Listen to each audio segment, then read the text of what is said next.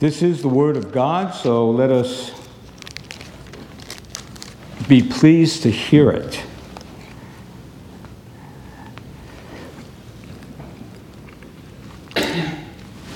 Beginning Romans 5, verse 12. Wherefore, as by one man sin entered into the world, and death by sin, and so death passed upon all men, for all have sinned. For until the law, sin was in the world, but sin is not imputed when there is no law. Nevertheless, death reigned from Adam to Moses, even over them that had not sinned after the similitude of Adam's transgression, who is the figure of him that was to come. But not as the offense, so also the free gift. For if through the offense of one many be dead, much more the grace of God and the gift by grace, which is by one man, Jesus Christ, had abounded unto many. And not as it was by one that sinned, so is the gift, for the judgment was by one to condemnation. But the free gift is many offenses unto justification. For if by one man's offense death reigned by one, much more they which receive abundance of grace and of the gift of righteousness shall reign in the life by one, Jesus Christ. Therefore, as by the offense of one judgment came upon all men to condemnation, even so by the righteousness of one the free gift came upon all men unto justification of life. For as by one man's disobedience many were made sinners, so by the obedience of one shall many be made righteous. Moreover, the law entered that the offense might abound, but where sin abounded, grace did much more abound, that as sin hath reigned unto death, even so might grace reign through righteousness unto eternal life by Jesus Christ our Lord. And my text as well is from 1 John chapter 2, verse 1c, Jesus Christ the righteous. Let us pray. Heavenly Lord, we are thankful to be here tonight, to sup upon thy word. It is our delight. Delight in us as we look into thy word and listen to it, read and preached upon. Be with us, Lord. Be with all of us. In your name we pray. Amen. So what are we talking about? What is the apostle speaking of? What is the Holy Spirit telling us when we talk about justification, the righteousness of Christ imputed to us? Is it something that just is an automatic thing that God did for the elect? In other words, there are some people that he chose from before the foundation of the world that he elected onto salvation, and so he imputed he declared righteousness onto them. And certainly that is true as far as it goes, but there's something more in terms of understanding righteousness that we need to know. There was really righteousness here. A righteousness not our own, alien to us, but a righteousness nonetheless which was achieved, if you will. And by that achievement that Jesus did and accomplished, God declared it to us, reckoned it to us. And so when we speak about the righteousness of Christ imputed to us, what we are really speaking about is the obedience of Jesus Christ imputed to us. His obedience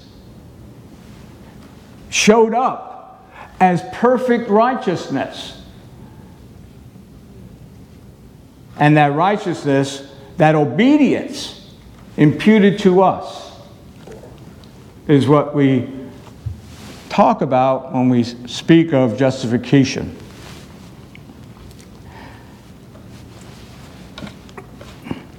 Romans 5, verse 19. For as by one man's disobedience many were made sinners. Right? We all agree to that. Do we not? We all agree that Adam and Eve fell. That they were put out of the Garden of Eden. They were totally depraved at that point. Sinners. They became darkened in their understanding. Their righteousness disappeared into unrighteousness, or changed into unrighteousness. Their holiness was no more. And as a result of their sin, the guilt of their sin, because Adam represented the entire human race, Adam and Eve had the entire human race in their loins, so to speak, their guilt, the guilt of that first sin, was imputed to all their posterity. They could not give birth to a righteous man or woman, to a righteous child. All their children, coming from their loins, outside the Garden of Paradise, into the world of darkness, were thrust.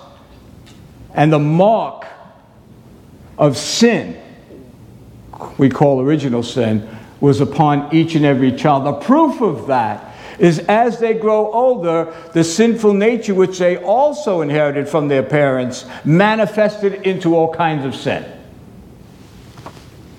The fact that they're born in sin, marked as sinners, totally depraved, is proven every single day of their life as the child grows older, in manifesting that sin through their nature.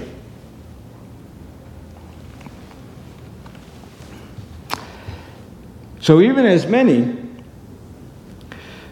as one man's disobedience, many were made sinners, so by the obedience of one shall many be made righteous. Even as many are reckoned or constituted or made sinners by the disobedience of Adam, so many are reckoned or constituted or made righteous by the obedience of Christ. Christ is our representative. His obedience, called his righteousness, was imputed to us.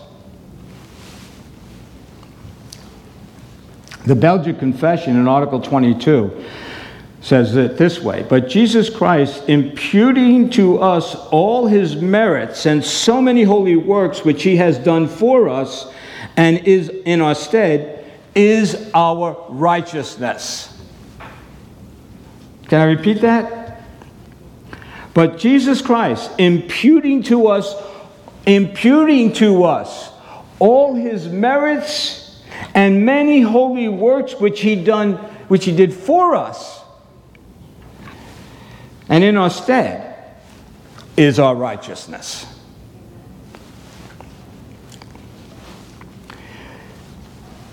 That is a perfect righteousness. And we're going to talk more about that. I want to speak more on that. I want to talk about the testimony of the Gospels concerning the obedience of Christ. I also want to speak on the testimony of his disciples concerning the obedience of Christ. And finally, I want to talk about the testimony of heaven and earth concerning the obedience of Christ. Because it's his obedience, his perfect obedience, that brought about that righteousness. That is called the righteousness of God, the righteousness of Christ, Jesus Christ the righteous. Now you know the Gospels, Matthew, Mark, Luke, and John. The Gospels say precious little, if anything, about justification. You won't find it. Except perhaps in the parable of the Pharisee and the publican? You remember Jesus said of the publican that he went home justified? But beyond that, or beside that, there's really nothing in the gospel that speaks of justification. Why not? Because the gospels speak about the life of Jesus Christ and a portion of that life, right? They say precious little, if anything, about his early days. He was born, Bethlehem, fled with his parents from Herod. 12 years old, he's in the temple, questioning and talking to the teachers there, and they marvel about that. But very little is talked about his life. It's communicated about his life in those early days. Mainly the ministry. The last 3 years of his life, about that, maybe 3 or 4, a little over 3. And mainly his sufferings.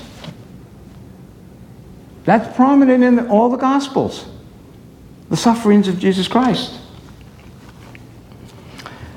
So it's certainly, the Gospels are not an accounting or a history of the life of Jesus from cradle to grave. But they focus in, they hone in on something else. Also, you want to point out, you want to make note of the fact that the Gospels do not speak about the life of Jesus in order to give us a model for holy living, which some have taken. The Gospels do not do that. Rather, the Gospels speak about Jesus Christ, the heavenly one. Jesus Christ, the righteous one. How God was going to justify the ungodly through the work and the accomplishments of the life of Jesus Christ, his dear Son, our Savior. And so, when we open the Gospel and read of Christ's life, his preaching, his miracles, his travels, his encounters, his dialogues, his sufferings, and offering up of himself to the death of the cross, we are reading of the obedience, his obedience. And that obedience is what has saved us. For he had life. He is life, right? And he gives that life to us by justifying us. He is the life, and by his life we are justified. We are made righteous. We are given the abundant life. We are saved. And so, as one writer put it, everywhere he went, step by step, whether as a 12-year-old traveling from Nazareth to the Passover in Jerusalem, or as an adult journeying through Judea, Samaria, and the distant reaches of Galilee, he was about his Father's business, especially during the last 3 or 4 years of his life. When he publicly discharged his office as the mediator of the covenant, he was consciously fulfilling all righteousness on behalf of all whom the Father had given him. He gave himself. He lived his life. He obeyed all the law perfectly for us. And his perfect obedience is what has been imputed to us as righteousness. We didn't do it. He did it all. To God be the glory. And especially, we need to focus. It all comes to a climax, if you will, at the cross. So it's his life of obedience, the cross in particular, which is the climax of his obedience, obedient unto death, and then the resurrection. And this all pertains to our justification. Let's appreciate this from the viewpoint of the disciples. Now, John, in his first epistle, says this: "That which was from the beginning, which we have heard, which we have seen with our eyes, which we have looked upon, and our hands have handled of the word of life." An amazing thing, right? The disciples were the closest people to him, and John in particular, the disciple whom Jesus loved, was probably the most intimate of all the disciples to him. And the closer he came to Jesus, the greater the relationship between them developed, the more he saw the righteousness of Christ, the more he saw the perfect man that Jesus was, and how perfect in obedience he was. You know, when you think about it, consider yourselves. The closer you get to someone, the more unrighteous he becomes or she becomes. The more you see the blemish, the more you see the faults and the flaws, the spots, the imperfections. But with Jesus, the closer they came to him, the more righteous he became. Quite the reverse.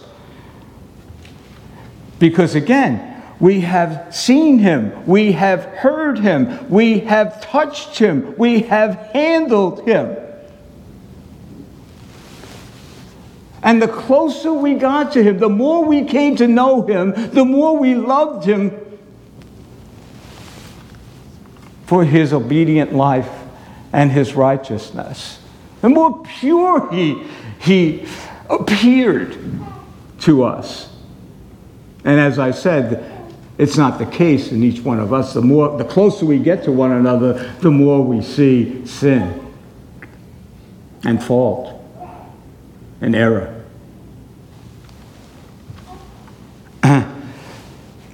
This whole idea of justification, according to the obedient life that Christ merited for us and imputed to us, the more we realize that salvation belongs to the Lord. There is no possibility for us ever becoming like this. For we're not talking about a mere man, an earthly man. We're talking about a man from heaven, a heavenly man, a perfect man, walking as the light in a world of darkness. And he distinguished himself because of his righteousness, because of his obedience to the Father. Everywhere he went, everything he said, every word he spoke, every act he took was doing his Father. He was busy with his Father's business, about his Father's business.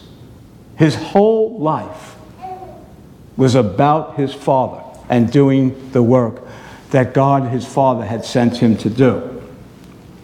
And so we talk about the obedience unfolding before the eyes and ears of the disciples.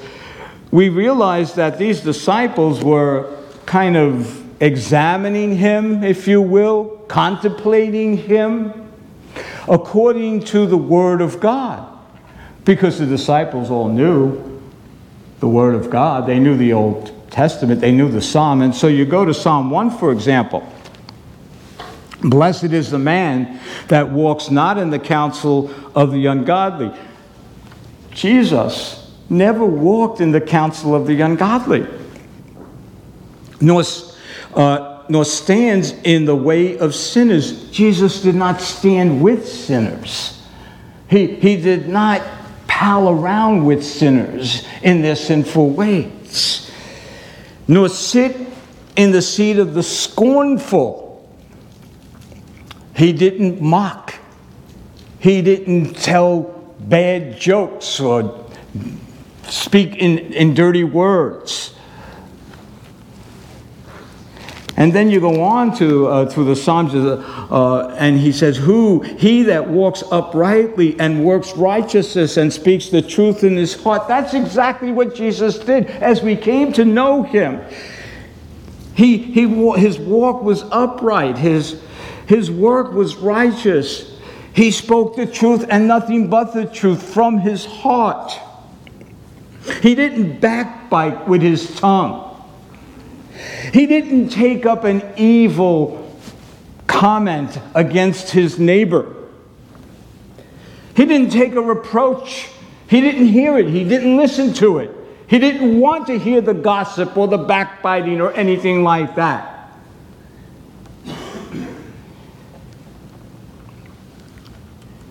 He never put his money towards usury.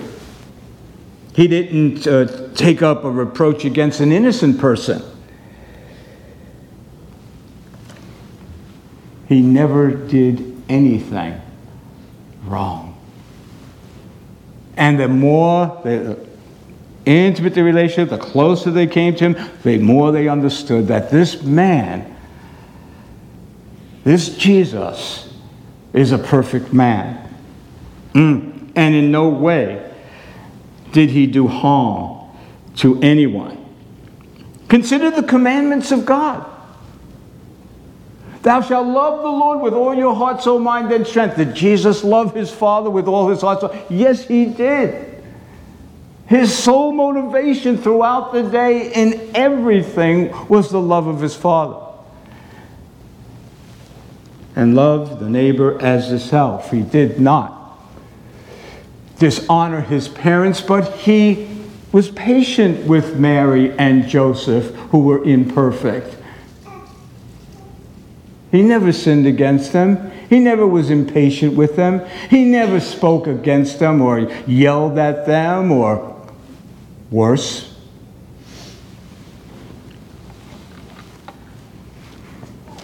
He was accused of blasphemy, but he never blasphemed the Lord at all, or God the Father. He only spoke wonderful things, wonderful truths about God, about his Father in heaven.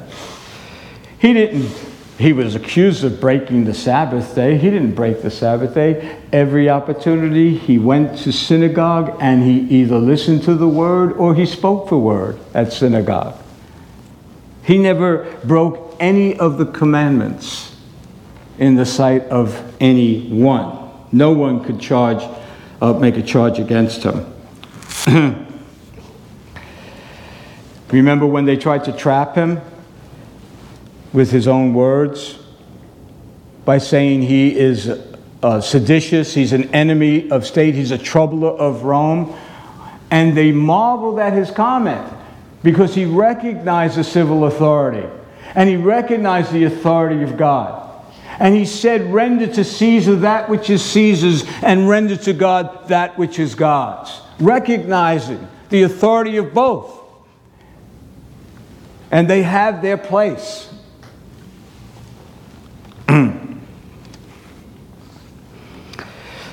Never did even the smallest inclination contrary to God's commandment arise in his heart.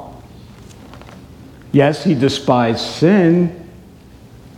He rejected sin. But he loved righteousness. The disciples watched as Jesus was constantly opposed by foes, but he never lost his temper. Remember the meekest man on the earth, Moses, lost his temper at the people and the accusations. And he says, you want water? Remember in the desert? And he smote the rock twice because then the rock was Christ. He never lost his temper. He never lost his cool, as we say. But he was always steadfast and true concerning the word. He didn't become like a city that was broken down and without walls, but he comes as one who takes the city. No idle word passed through the door of his lips. Not one thought of his heart went astray. A grumbling and complaining spirit was not, he never complained. 40 days in the desert without food. He didn't emerge complaining one bit.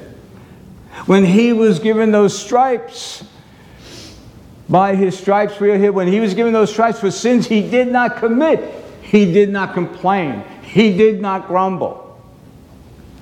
He did not accuse back.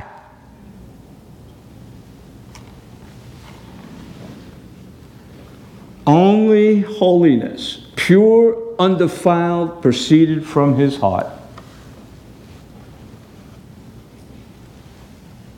When we talk about the righteousness of Christ, we're talking about his life of obedience, his life of commitment to the Word of God and to the commands of God, his attitude.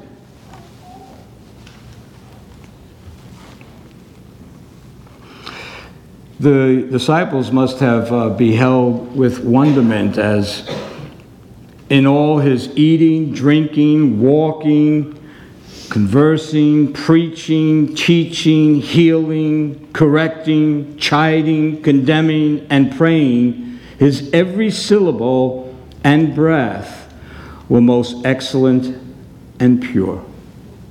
As one writer put it, whether before friend or foe, whether sitting on a boat or hanging on a cross, whether in making wine at a festive wedding or making a whip in a filthy temple, whether weeping at a grave or praying in a desert place, whether in taking a dead daughter by the hand to bring her back to life, or in opening up his palms to the nails of Rome, whether in being anointed with expensive ointment while reclining in a house, or in being reproached and slandered by unnumbered foes.